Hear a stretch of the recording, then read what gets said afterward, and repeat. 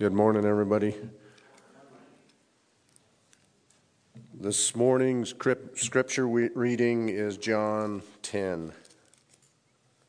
Give you a second to get to it.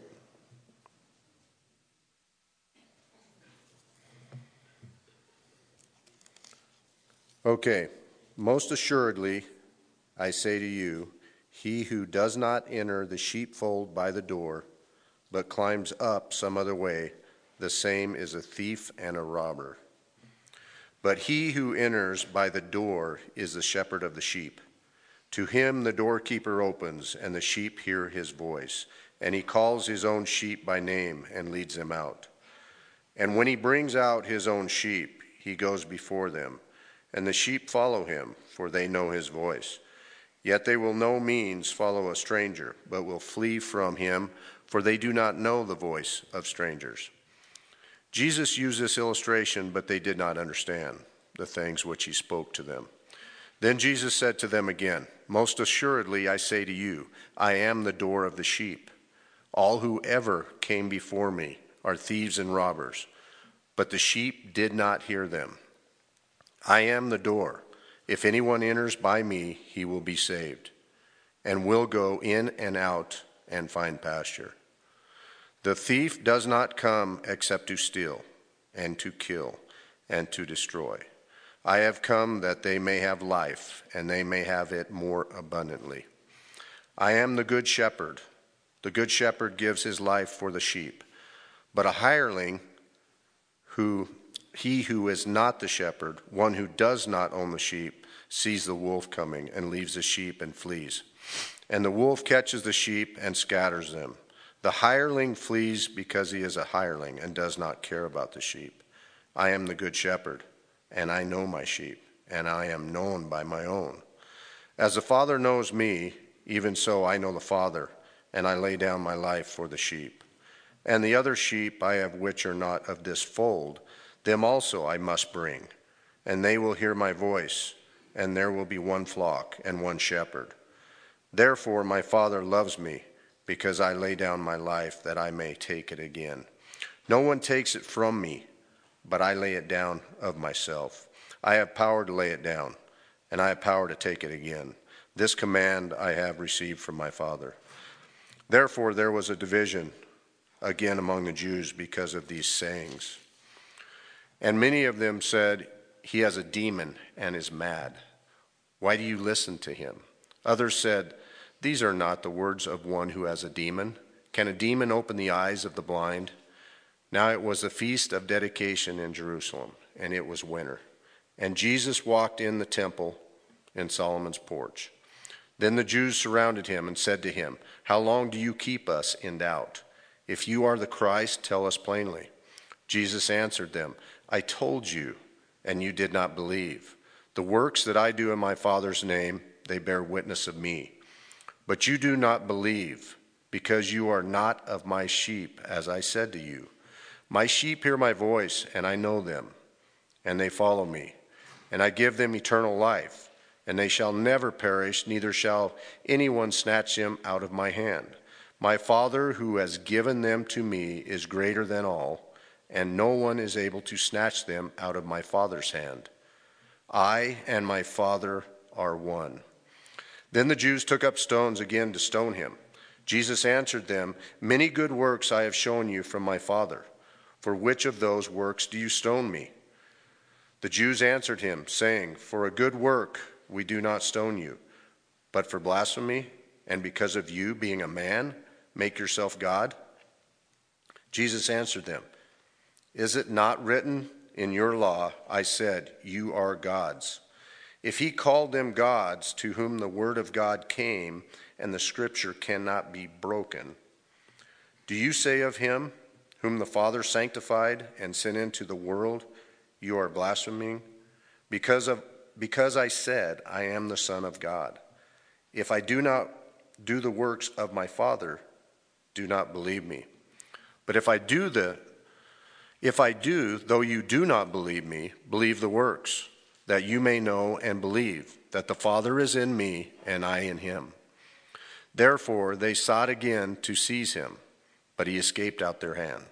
And he went away again beyond the Jordan to the place where John was baptizing at first, and there he stayed. Then many came to him and said, John performed no sign, but all the things that John spoke about this man were true, and many believed in him. Let's pray this morning. Lord God, we come to you this morning. Lord, we ask that the people that aren't here this morning, the congregation that's not here, you keep your hand upon them. We know we got some sick and infirmed. Lord, we pray for them this morning. Lord, we pray for Alan as he recovers from his surgery and just has a lot of things going on. We pray for Jeanette as she supports him in that. Lord, we also pray for Vince and Cheryl, just getting Vince back strong again so he can come back to church and see everyone and be here with this congregation.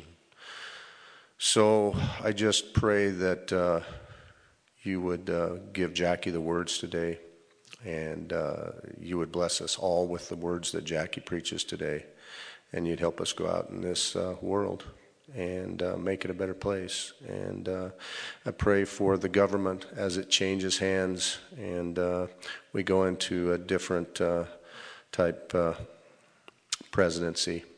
Lord, that you would just bless all the people that are involved, and Lord, your will would be done ultimately.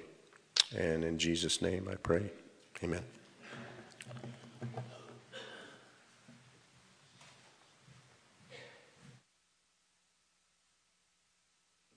How's everybody this morning? You doing all right? You sure? Sound like you're not sure. So we're going to start the 7th discourse, the last public discourse John's going to talk about. So we have private ones after this, but this is the last public, the Good Shepherd Discourse. You have 2 I am statements in the Good Shepherd Discourse. Remember, those I am statements are times where Jesus fulfills what Scripture said. John chapter 1. Remember, John chapter 1 said that no one has seen God at any time, speaking of the Father. The only begotten, the God in the center, in the bosom of the Father, he reveals him to us. So how does he do that? In the Gospel of John, he does it through 7 I am statements. Each one describing the characteristics of God, how God relates to us. What is it that God is looking for from us? So we have a couple of those in our text this morning for us to look at the Good Shepherd Discourse. It's interesting because this is closely linked to chapter 9. It hasn't ended. We haven't left the scene. You remember the scene, chapter 9? Jesus heals a man born blind. You remember? Makes mud. Was illegal by man's rules on the Sabbath. There's a lot of man's rules that don't have anything to do with God, right? And so he goes down the pool washing. They cast him out, right? The leadership over the Jewish people cast out the blind man because the blind man kept referring back to Jesus, right? Look, I don't know how you guys can't understand this, but he just healed somebody born blind. He's not just a normal guy. We talked last time about the realities that these were all pictures of the supremacy of Christ, and they're all pictures of Messiah. What will Messiah do? Messiah is going to open the eyes of the blind, right? That's one of the things that Scripture talks about. In John 6:37, it says, "No one can come to me unless the Father draw him, and he that comes to me, I will not cast out." Chapter 9, you see the leadership over the Jewish people, the religious leaders, right? Those are the guys everybody's looking to. How do we follow God? We'll see in a moment they were bad shepherds, right? And what were they doing to those who were coming to the truth of Messiah? They were doing exactly what Jesus said he, the good shepherd, would never do, right? If you come to me, I will not cast you out. So we begin this text before us this morning with an illustration. Look at John 10, verse 1. Truly, truly, I say to you, he who does not enter the sheepfold by the door, but climbs in another way, that man is a thief and a robber. Now, those are not synonymous terms. A thief steals, a robber beats you. One is violent, one is nonviolent. One steals what you have, the other brings violence against you. But he who enters by the door, he's the shepherd of the sheep. Right now, if you're at home and you're sitting there watching TV and somebody is climbing in your window, you're thinking somebody's breaking in, right? Because someone coming to visit you comes to the door, don't they? Right? If somebody comes crawling through your window, there's a chance in Idaho that they will meet something they don't want to meet, right? Don't climb through people's windows. Bad plan. Knock on the door so that we know you're normal. So the idea, right? This is what Jesus is saying. He who enters by the door is the shepherd. So the one who comes into the fold. Now, there's a couple of different folds, and there's some confusion because Jesus kind of melds the two together. But basically, the idea of the sheepfold in the ancient Near East is a walled enclosure with no door. And the shepherds would all bring their sheep. Everybody would bring whatever their flock is. They would all go into the same fold, and a shepherd was the door. A shepherd would lay across the opening. So if a wolf or something was coming in, it had to get over the shepherd to get to the sheep. Or if a sheep was wandering, it had to get over the shepherd to get out. So he himself, the shepherd, becomes the door. But anybody who, if you were the shepherd sitting there at the door and you seen somebody jumping over the wall, this is bad, right? Because you shouldn't be jumping over the wall. If you're a shepherd, you'd come to the door. Now, Jesus is making reference to the religious leadership over the Jews. This is who he's talking to. The same situation has occurred. He's standing with a blind man that was just cast out by the religious leaders.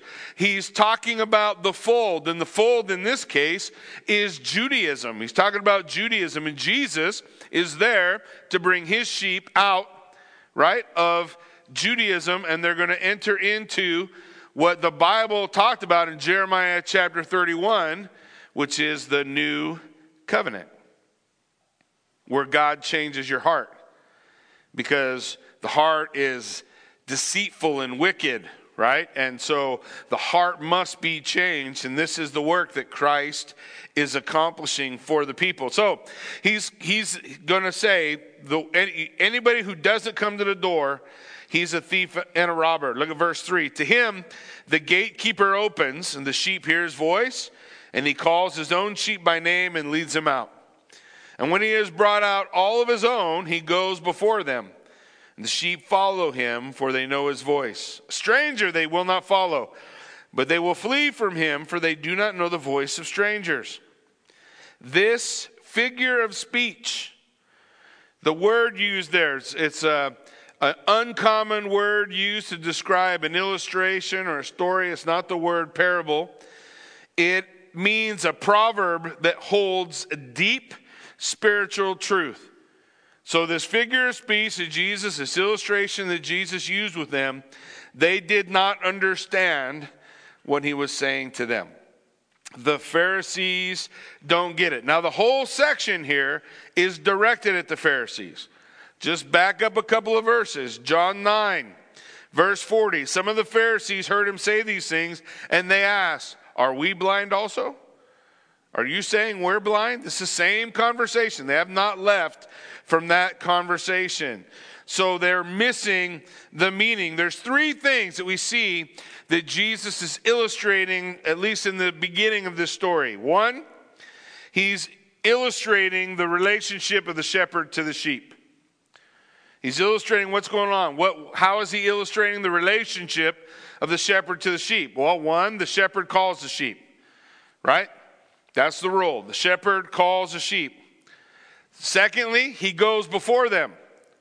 He doesn't push them. What does he do? He leads them. We were singing a song this morning, right, about the concept, right? He leads, then the shepherd would say what to the sheep? Follow me. Sound familiar? And then the third thing we see about the relationship of the shepherd to the sheep is that his sheep follow him. Keep in mind, what are they following him from? They're leaving the old covenant and entering into the new. They're leaving the old covenant. They're leaving the old system, the old religious system that was there, and they're following him to the new.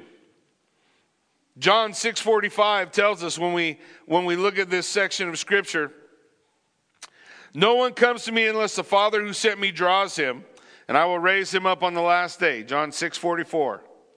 Remember when we did John 6, we asked several questions. Who does the Father draw, and how does he draw them? John 6:45 tells us, it is written in the prophets, and they will all be taught by God. Everyone who has heard and learned from the Father comes to me.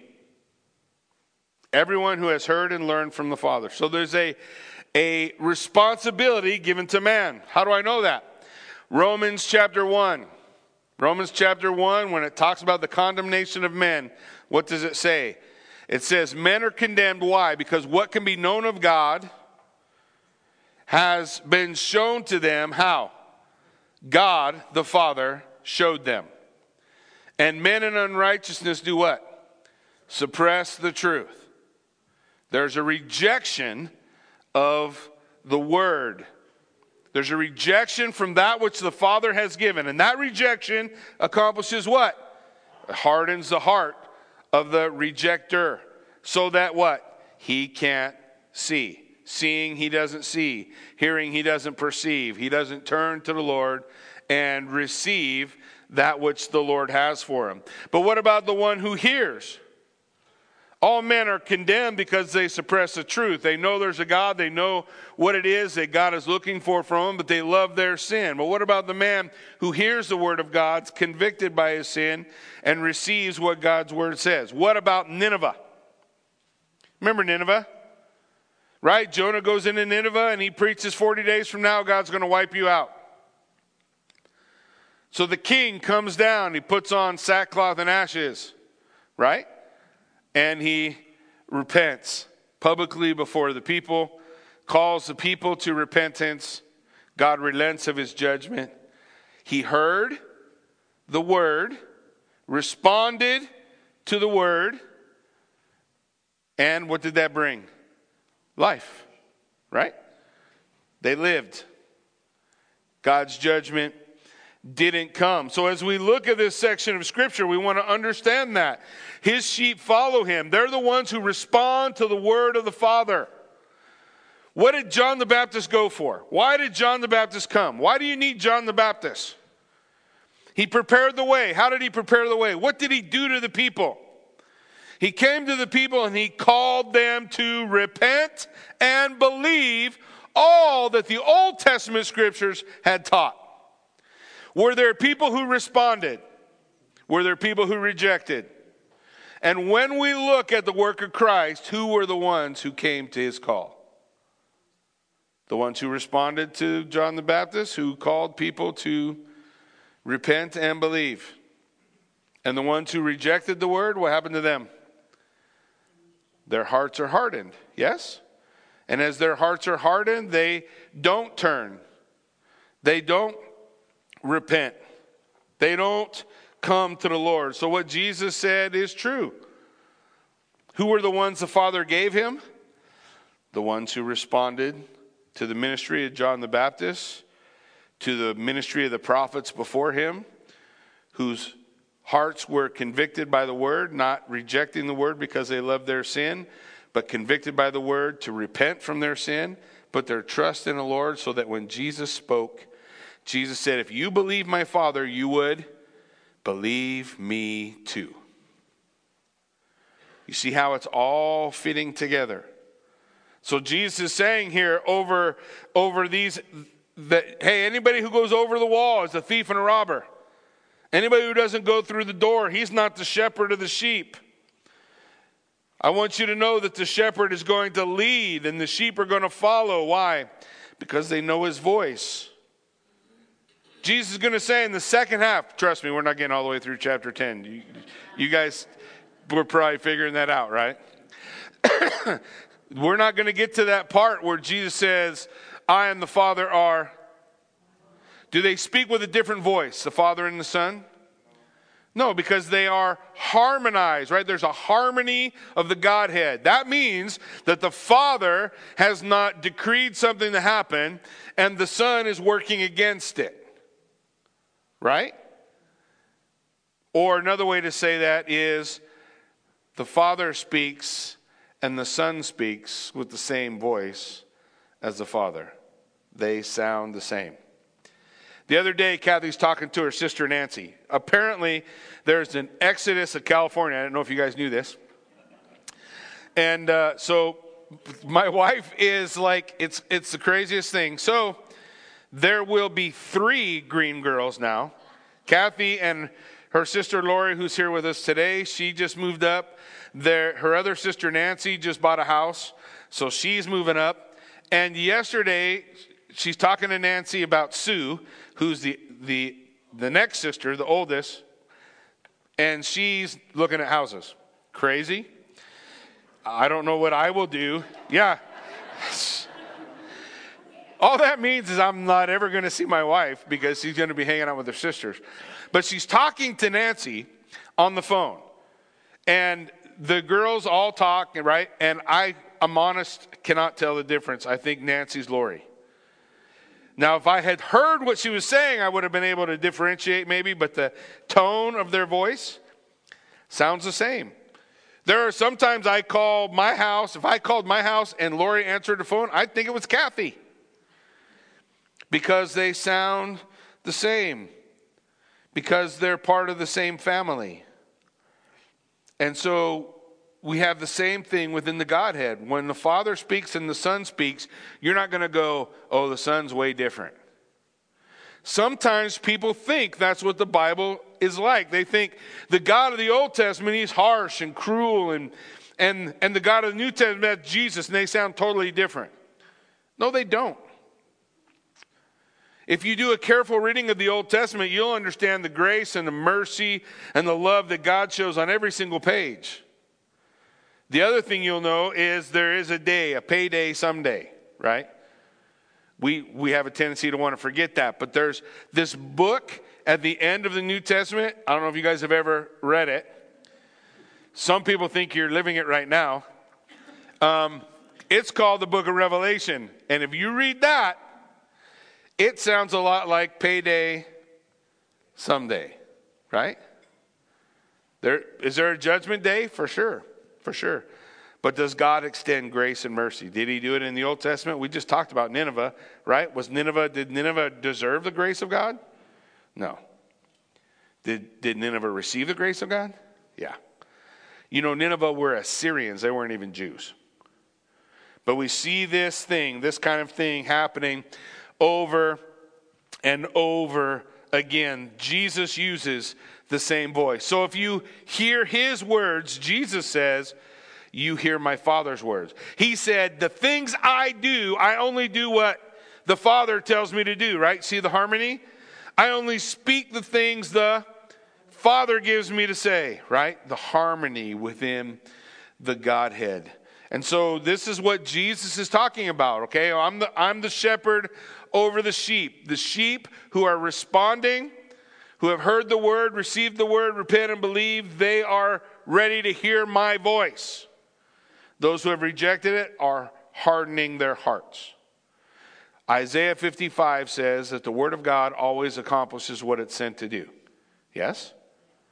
It will either judge you and harden your heart or call you to repentance.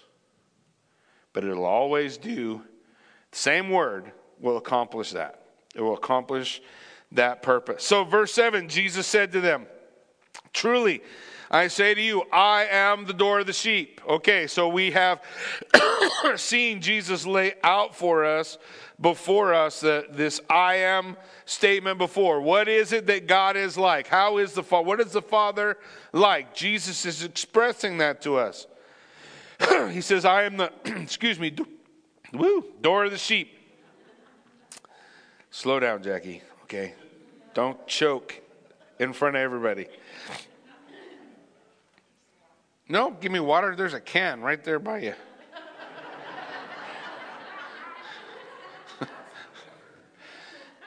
I'm pretty sure this is 90% water.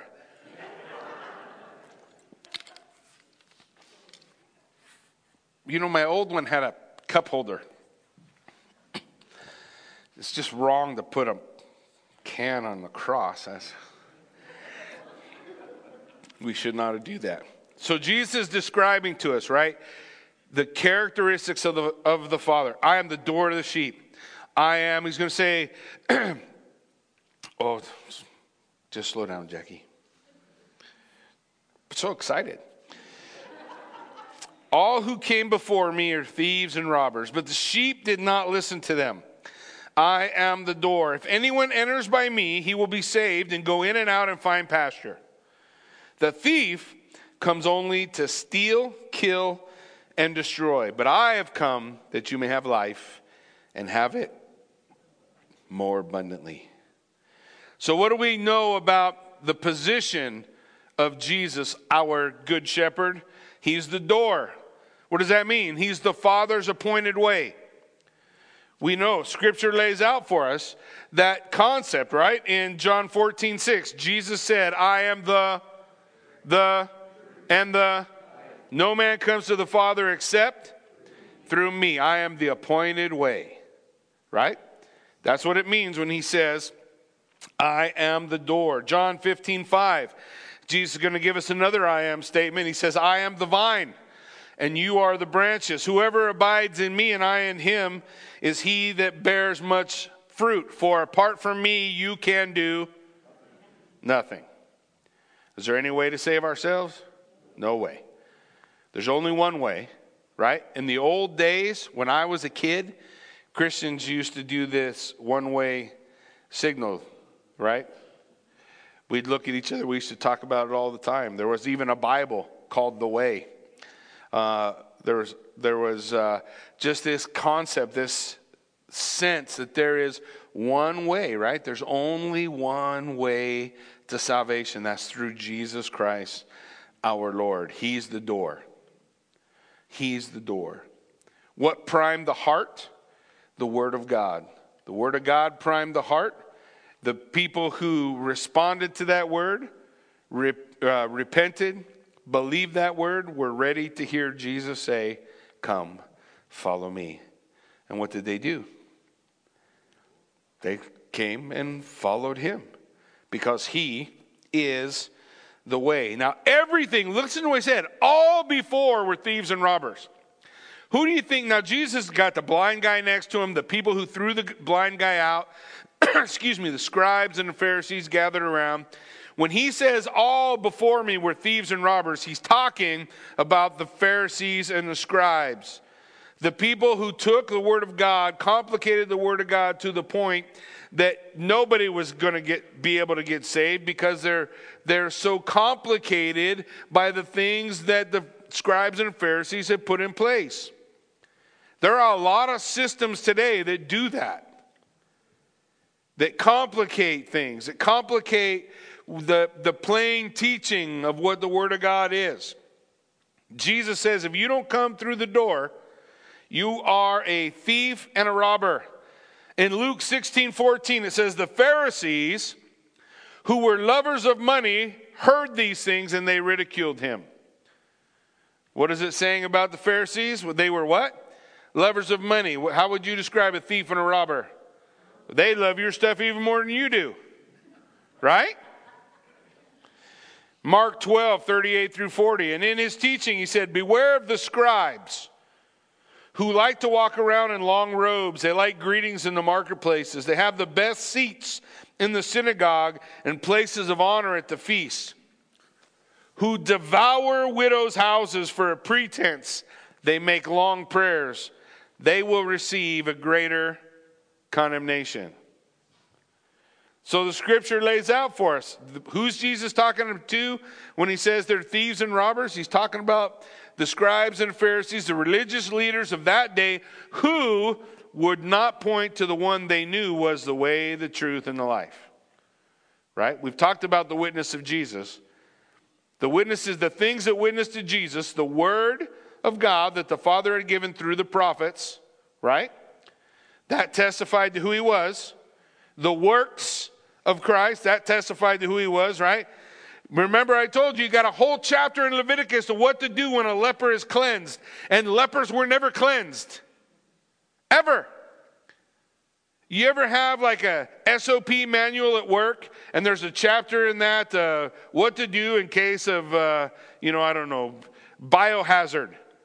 And you're like, yeah, that never happens. Right? So they say you got to know what to do in your SOP manual, and you know all the stuff that you do. But do you know the stuff you don't do? Probably not as well, right? Because we really learn our standard operating procedures by doing them, not because they're written in a book. But if there's a biohazard, all of a sudden everybody's got the SOP out. Hey, what are we supposed to be doing? That's exactly what was going on in the priesthood when a bunch of lepers showed up for the cleansing ritual. They're like, let's look in the annuals. When has this ever happened? Never. The only lepers that were cleansed in the Old Testament were Gentiles. Gentiles never went to the temple. Not for what should be done. So you have Jesus showing up on a scene. Not only do the blind see and the lame walk and the deaf hear, which was not normal. I know sometimes we think that was just normal life in the old days. There were healers everywhere. No. It wasn't like that. It was just like now. If some dude walked down the street and just was healing everybody and doing all these miraculous things, would that stick out? Would we go, whoa, what's going on? Yeah, for sure we would. For sure we would. So the same thing is happening then. Were the works of Christ speaking to the religious leaders as to who he was? Were the words of the Father speaking, giving witness to who he was? And then you have his own testimony. If you don't even include John the Baptist, who said, behold, the Lamb of God that takes away the sin of the world. He pointed to him and said, Mashiach Nagid, Messiah the King. But they've rejected all testimony because they want to kill him. Right? Which, by the way, is what Jesus came for. Well, but then how, if Jesus came to die, and God said that he was going to die, how can those guys be responsible? Because they rejected the word of the Father, their hearts were hardened, and then they became the tools to crucify Christ. And so they are responsible for doing what God ordained before should be done. The scriptures are bearing these things out. What is the promise that Jesus is giving? He says, I'm the door. If anyone enters by me, he will be saved. He's got the blind man right next to him. The blind man who was worshiping him. You don't think that freaked out the scribes and the Pharisees? Like, get that guy up. You're not supposed to worship. You don't just walk around worshiping people. But that seemed to happen everywhere Jesus went. So he's saying, look, I'm the one. I'm the way you get saved. You come through me. What was his purpose? I came to give you life. I came to give you Zoe. It's so incredible if you just look at the word Zoe. Bios is biological life. It's just, Zoe is the life you want to live. And the Lord is saying, look, I come to give you the life you want to live. You think all these other things are what life's all about. Life is all about union with me. That's when you will have the abundant life. I am the door. He's the way. He's the appointed way. Then in John 10:11, he gives us the next I am statement. I am the good shepherd, which implies someone around there is bad. Otherwise, he would just say, I'm the shepherd. But he wants to differentiate himself from bad shepherds. Yes? I am the good shepherd. And he tells you what makes him good. I lay down my life for the sheep. What was the problem with the bad shepherds? The sheep lay down their lives for them. Do you understand the difference? Jesus Christ is the servant king, the humble king, the example. In Philippians 2:5-8, there are two parts of that scripture that identify the nature of God. It says that Jesus is in very nature God, and Jesus is in very nature a slave. In the same way that Jesus is God, according to Philippians 2:5-8, Jesus is slave. That's like character. He's talking about the absolute, the nuts and bolts of what makes God God. That's a pretty incredible thing to consider, isn't it? And then Jesus says, I'm the good shepherd. I'll tell you the difference between me and these guys. I lay my life down for the sheep. I lay my life down. Then he describes a hired man. He who's a hired man's not a shepherd. That's a dude who has the job just to get paid. That's a hired man. Look, it's all about getting paid. So if what I'm doing is going to get me paid and help me get along, I'm in. As soon as it costs me something, how do you know when it costs you something? Well, let's say a lion shows up and I hired you to watch the sheep, but they're not your sheep. You don't care about them sheep. You never carried them sheep, and you're pretty sure you can't make any money after the lion eats you.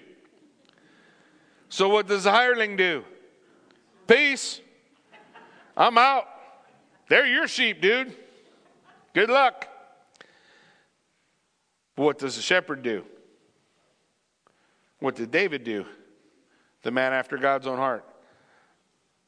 He beat the lion off. Why? Yeah, because they're his sheep. He says, a hireling, he doesn't care. He sees a wolf coming, he leaves the sheep and flees. The wolf snatches and scatters them. He flees because he's a hired man and he doesn't care about the sheep. Who's he talking to? Scribes and Pharisees. Why is he talking to scribes and Pharisees? They're the religious power of the day. What did the religious power of the day? Did they care about you? No. We had men's breakfast this last weekend. We talked about all kind of things. And, you know, I get in trouble all the time. I get in trouble for what I'm about to say too. So when I say it and offend you and you send me the email, I read it. Just put your name on it. It makes me feel better that you at least wanted me to know who you were. There is not very many leaders of the world who care about you. I won't say there are none, but I'm only doing that because there may be one. So I don't buy none of their nonsense about how much I care about you. As far as I'm concerned, the problem with our political system is that our political system is all driven by money. Everything's driven by money. Every choice people make is driven by money. I don't care what side of the aisle you're on. They all want money. So when we were talking about what's the future, one of the things we talked about is the future is learning to play a long game. That means we got to get it all back. We got to take back all the ground that was lost, and we got to take it back in the name of Jesus Christ. That means we first take back our families. We then take back our schools. We take back all these things. It's generation after generation after generation. There's no short, quick, boom, we dropped the bomb and we took care of it all. I don't believe. I think we've got to do all of that because we tend to follow bad shepherds. We make compromises. I remember when I was in California a long time ago when Arnold Schwarzenegger was running on the Republican platform. He was a Republican. He was married to a Kennedy. That's probably a little weird. But anyway, he was running. And I remember there was another guy running at the same time against him for governor of California. It's probably the last time California had at least a red in name governor. And I wouldn't vote for Arnold. And I took a bunch of heat. How come you won't vote for Arnold? Because Arnold is for abortion. That's a dividing for me. But I know tens of thousands. I don't know them all. I know the few I knew, and there were tens of thousands of others, Christians, who voted for Arnold because he's a guy we can get in. We compromised. We put him in, and he was whatever you call somebody who is very liberal, who pretends not to be very liberal. And not that there's anything necessarily wrong with liberalism other than the idea of the loss of the sanctity of life. That's a game changer for me. I'm not going to do it. And so the problem is that's not the only thing we compromise. So in order to get somebody who was pro-life, we compromise over something else. Well, I'm going to overlook this. I'm going to overlook this. I'm going to overlook this, right? Don't we do that? So instead of playing the rigged game, we need to bring the game down. And that's going to take time. That's going to take a willingness to bring all the kingdoms of this world and declare them to be the kingdoms of our Christ. That's the long game. We got to stop being short-sighted. No more bad shepherds. Here's what a bad shepherd was described as in Jeremiah 23. Woe to the shepherds who destroy and scatter the sheep of my pasture, declares the Lord. Therefore, thus says the Lord God of Israel, concerning the shepherds who care for my people, you scatter my flock. You've driven them away. You have not attended to them. Behold, I will attend to you for your evil deeds. What was one of the marks of a bad shepherd? He scattered the flock. There was no unity within the flock. The flock was divided. Therefore, I will gather the remnant of my flock out of all the countries I have driven them, and I will bring them back to their fold. And they will be fruitful and multiply, and I will put shepherds over them who will care for them. How do we know a good shepherd? A good shepherd does what? Yeah, lays down his life for the sheep, right? We lay down our life for the sheep. Behold, the days are coming, declares the Lord, when I will raise up for David a righteous branch, and he shall reign as king. Who's he talking about? Jesus, who just said in John 10, I am the good shepherd. And you will call him Yahweh Tiskanu, the Lord our righteousness. How do you become righteous? From Yahweh Tiskanu. He is my righteousness. He who knew no sin became my sin sacrifice that I might become the righteousness of God. Yahweh Tiskanu. Ezekiel 34, 1 through 6. The word of the Lord came to me.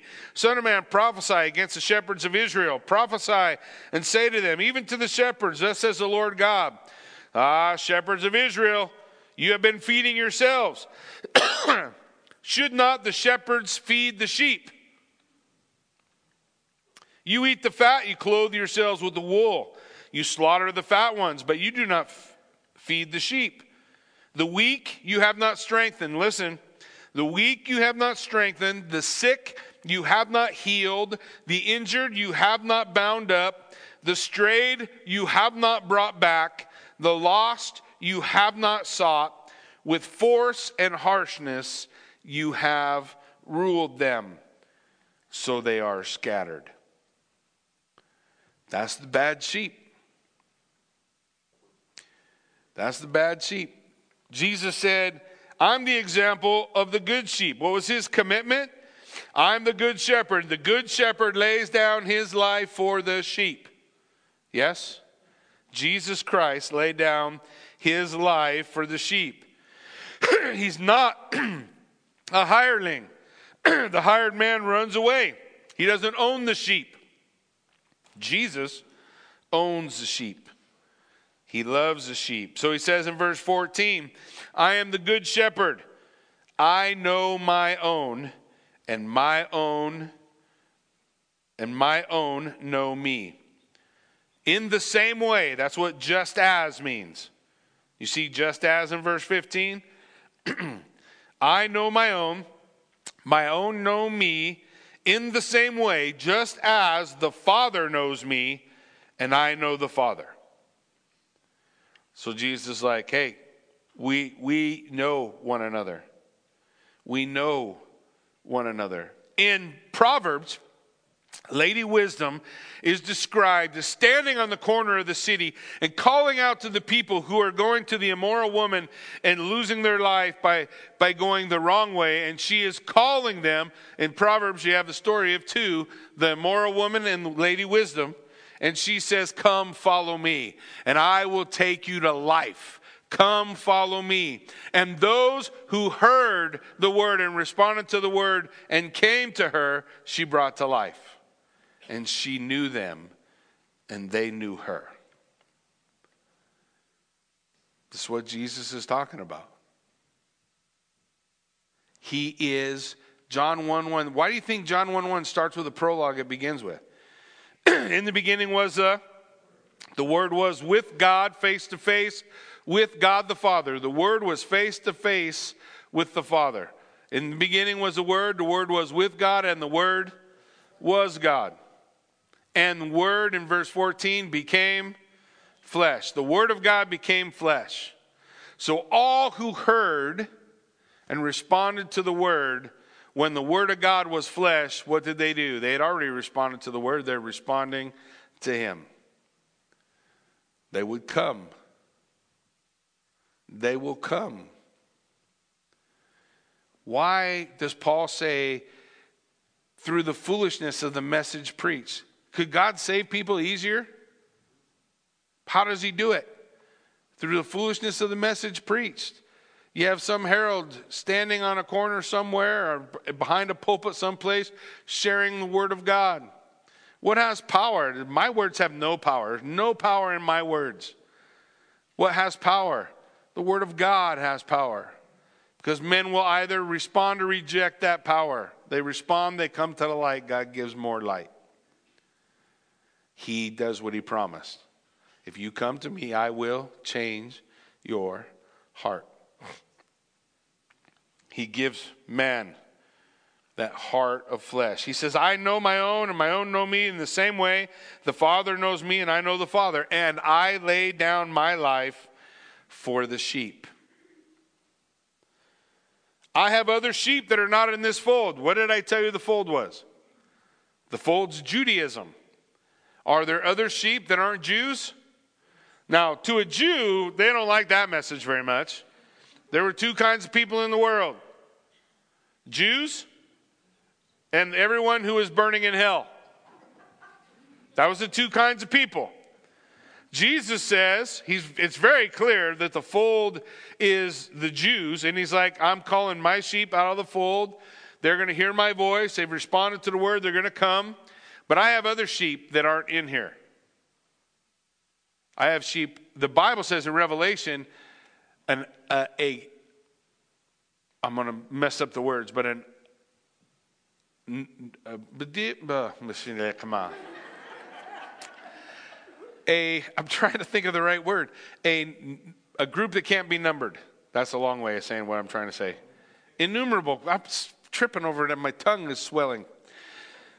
So there's an innumerable number from every tribe, tongue, and nation, right, that are gathered in the book of Revelation. Innumerable. He says, I got other sheep. They're not in this fold. I will bring them also. They will listen to my voice. How do you listen to the voice of Christ today? It's in His Word. So there will be one flock and one shepherd. Only one shepherd. Preachers aren't shepherds. Jesus is the shepherd. There's only one way. Preachers aren't the way. What's the one way? Jesus is the way. What is the one thing that should unite all sheep? They have one shepherd.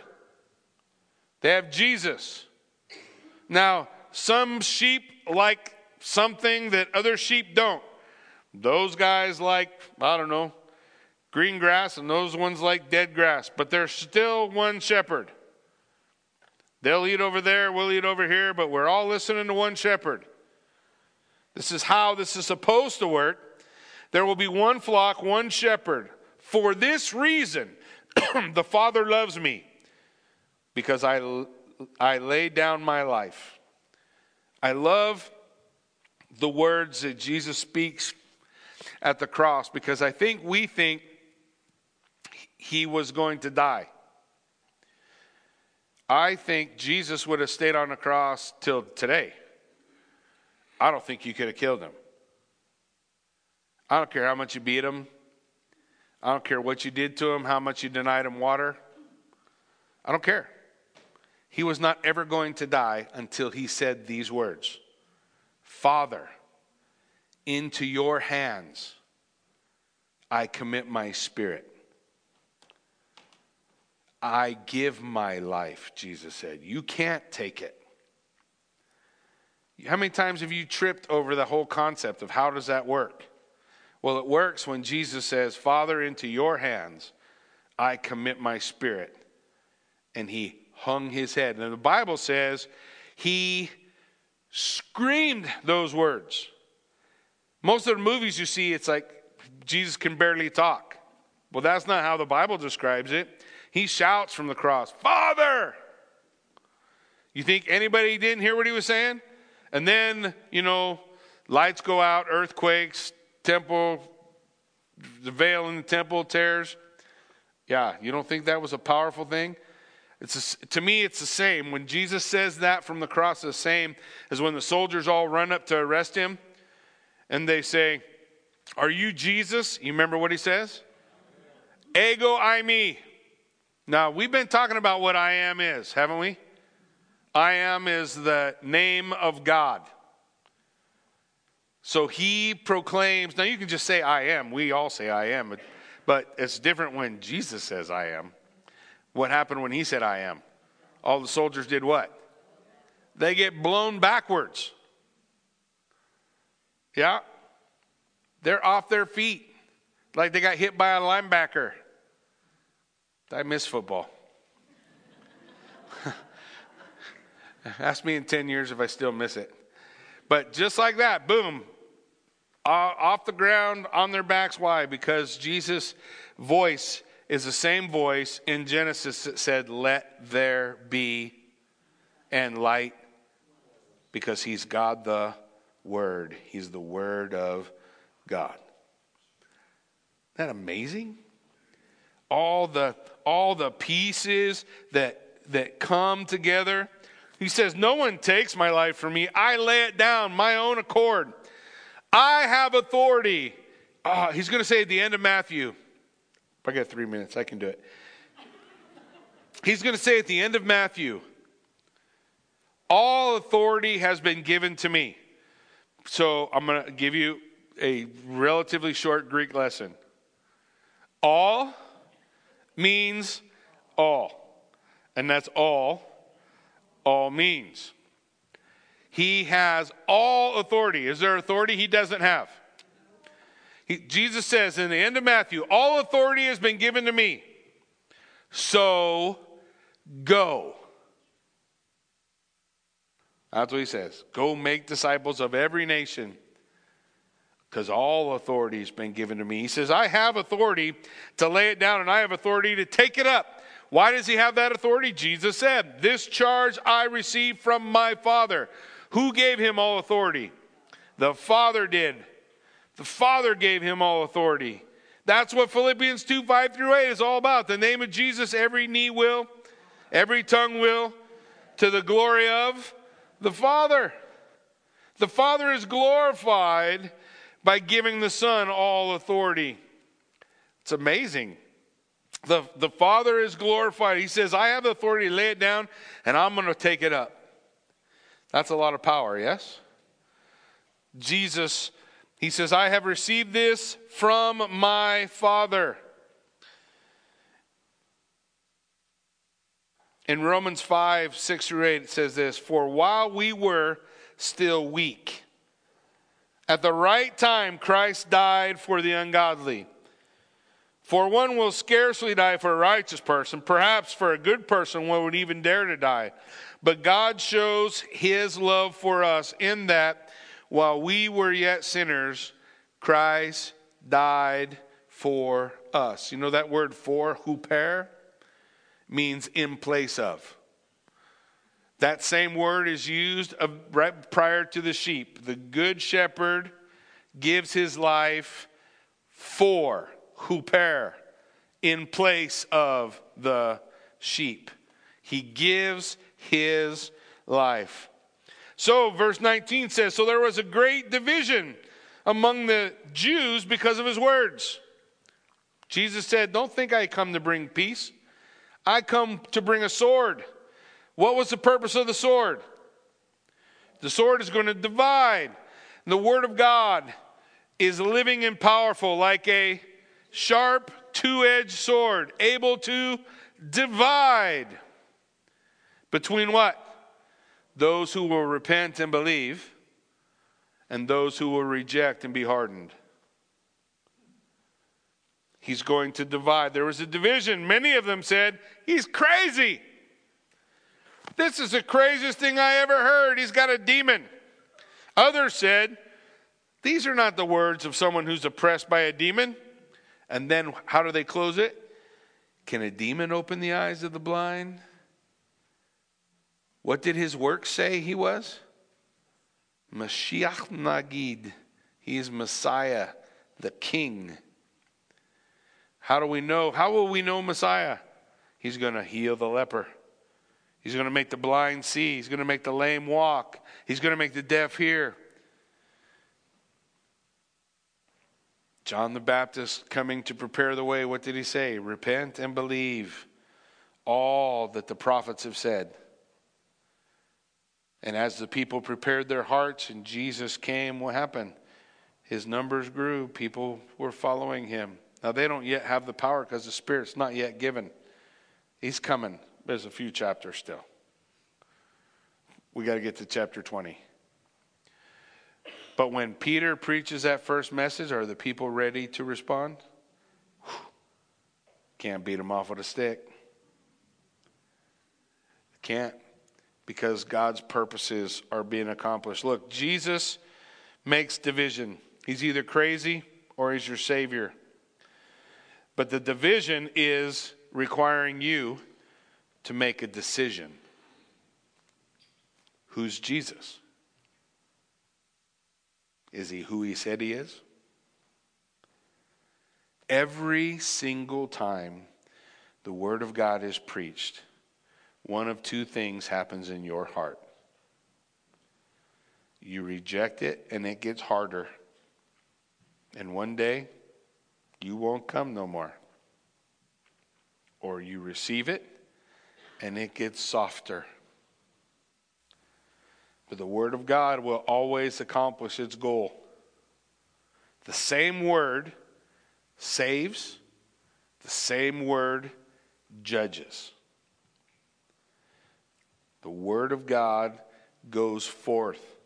We are responsible as believers. You're a believer in Jesus Christ. You've trusted him as your Lord and Savior. You're a believer. You are challenged by God to go into all the world, making disciples of every nation, teaching them the things Jesus taught. But you don't got to know it all. All you got to be able to do is read the word. What does the word say? It's the word that has power. Not my word. God's word. There is not one commentary that has ever changed anybody's life. But there is a word of God that has changed a lot of people's lives. The Word of God is powerful. What was it that the ancient herald did? He just read the Word. He read it. If you were an apostle, you read it while you were writing it. That made life a little easier. But all these things, Paul says, have been given to us for our admonition, upon whom the end of the age has come. All of these things are to encourage us to walk the path God has for us in these last days. You don't need to be armed with political power. You don't need to have all the things you might think you need or lay down. All you need is Him. And if you have Him, if you're following Him, you will be willing to do what He did. What did He do?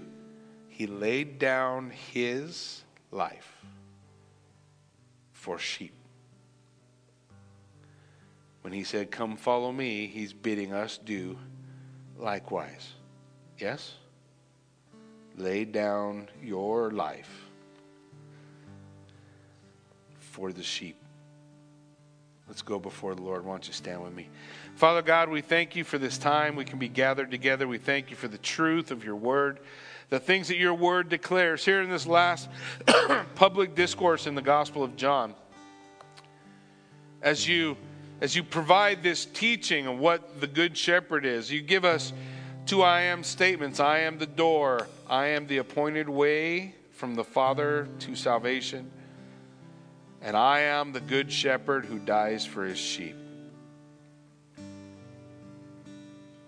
So Lord, I just thank you and I praise you and I thank you that your word gives us ways that we can pray. Maybe all of us have those people in our lives that we've been trying to reach out to with the truth, but we just get shut down over and over again.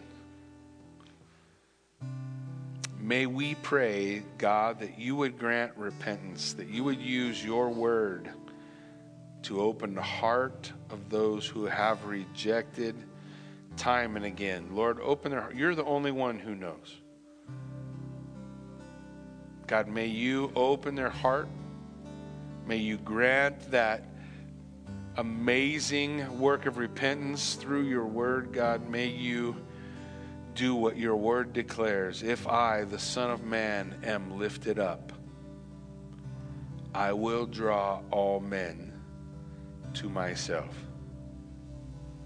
So God, may we exalt you and extol you.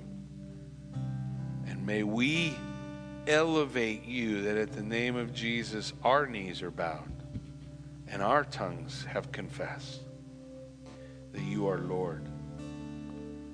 And may we present to the world an exalted Christ who was lifted up for me, who spoke the words from the cross, "Father, into your hands I commit my spirit," who gave himself in death so that death might become a doorway to his presence. He robbed death of its sting. God, may we just come to know with all the saints what is the height and breadth and width and depth of the love of God which is in Christ Jesus our Lord. And may we exalt you in all we say and do. In Jesus' name we pray. Amen.